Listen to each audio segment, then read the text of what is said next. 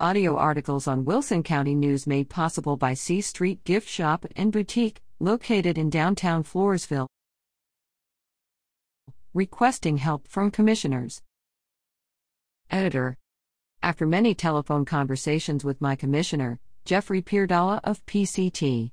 3. It appears that he has no intention of performing any much-needed road maintenance in the Lost Trails subdivision.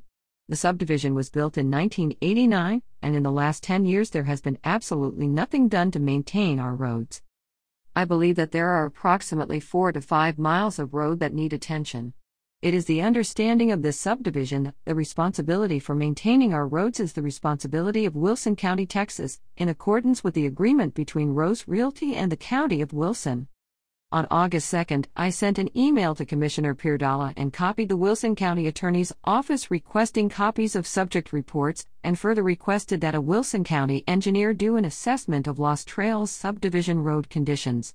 I included my address and phone number for him to provide me his priority list of road maintenance scheduled for repair for this year. I have been asking for his priority list for the last 4 months, but to no avail. Further, I have also provided Wilson County Judge Richard Jackson with a copy of my email request and have received no reply.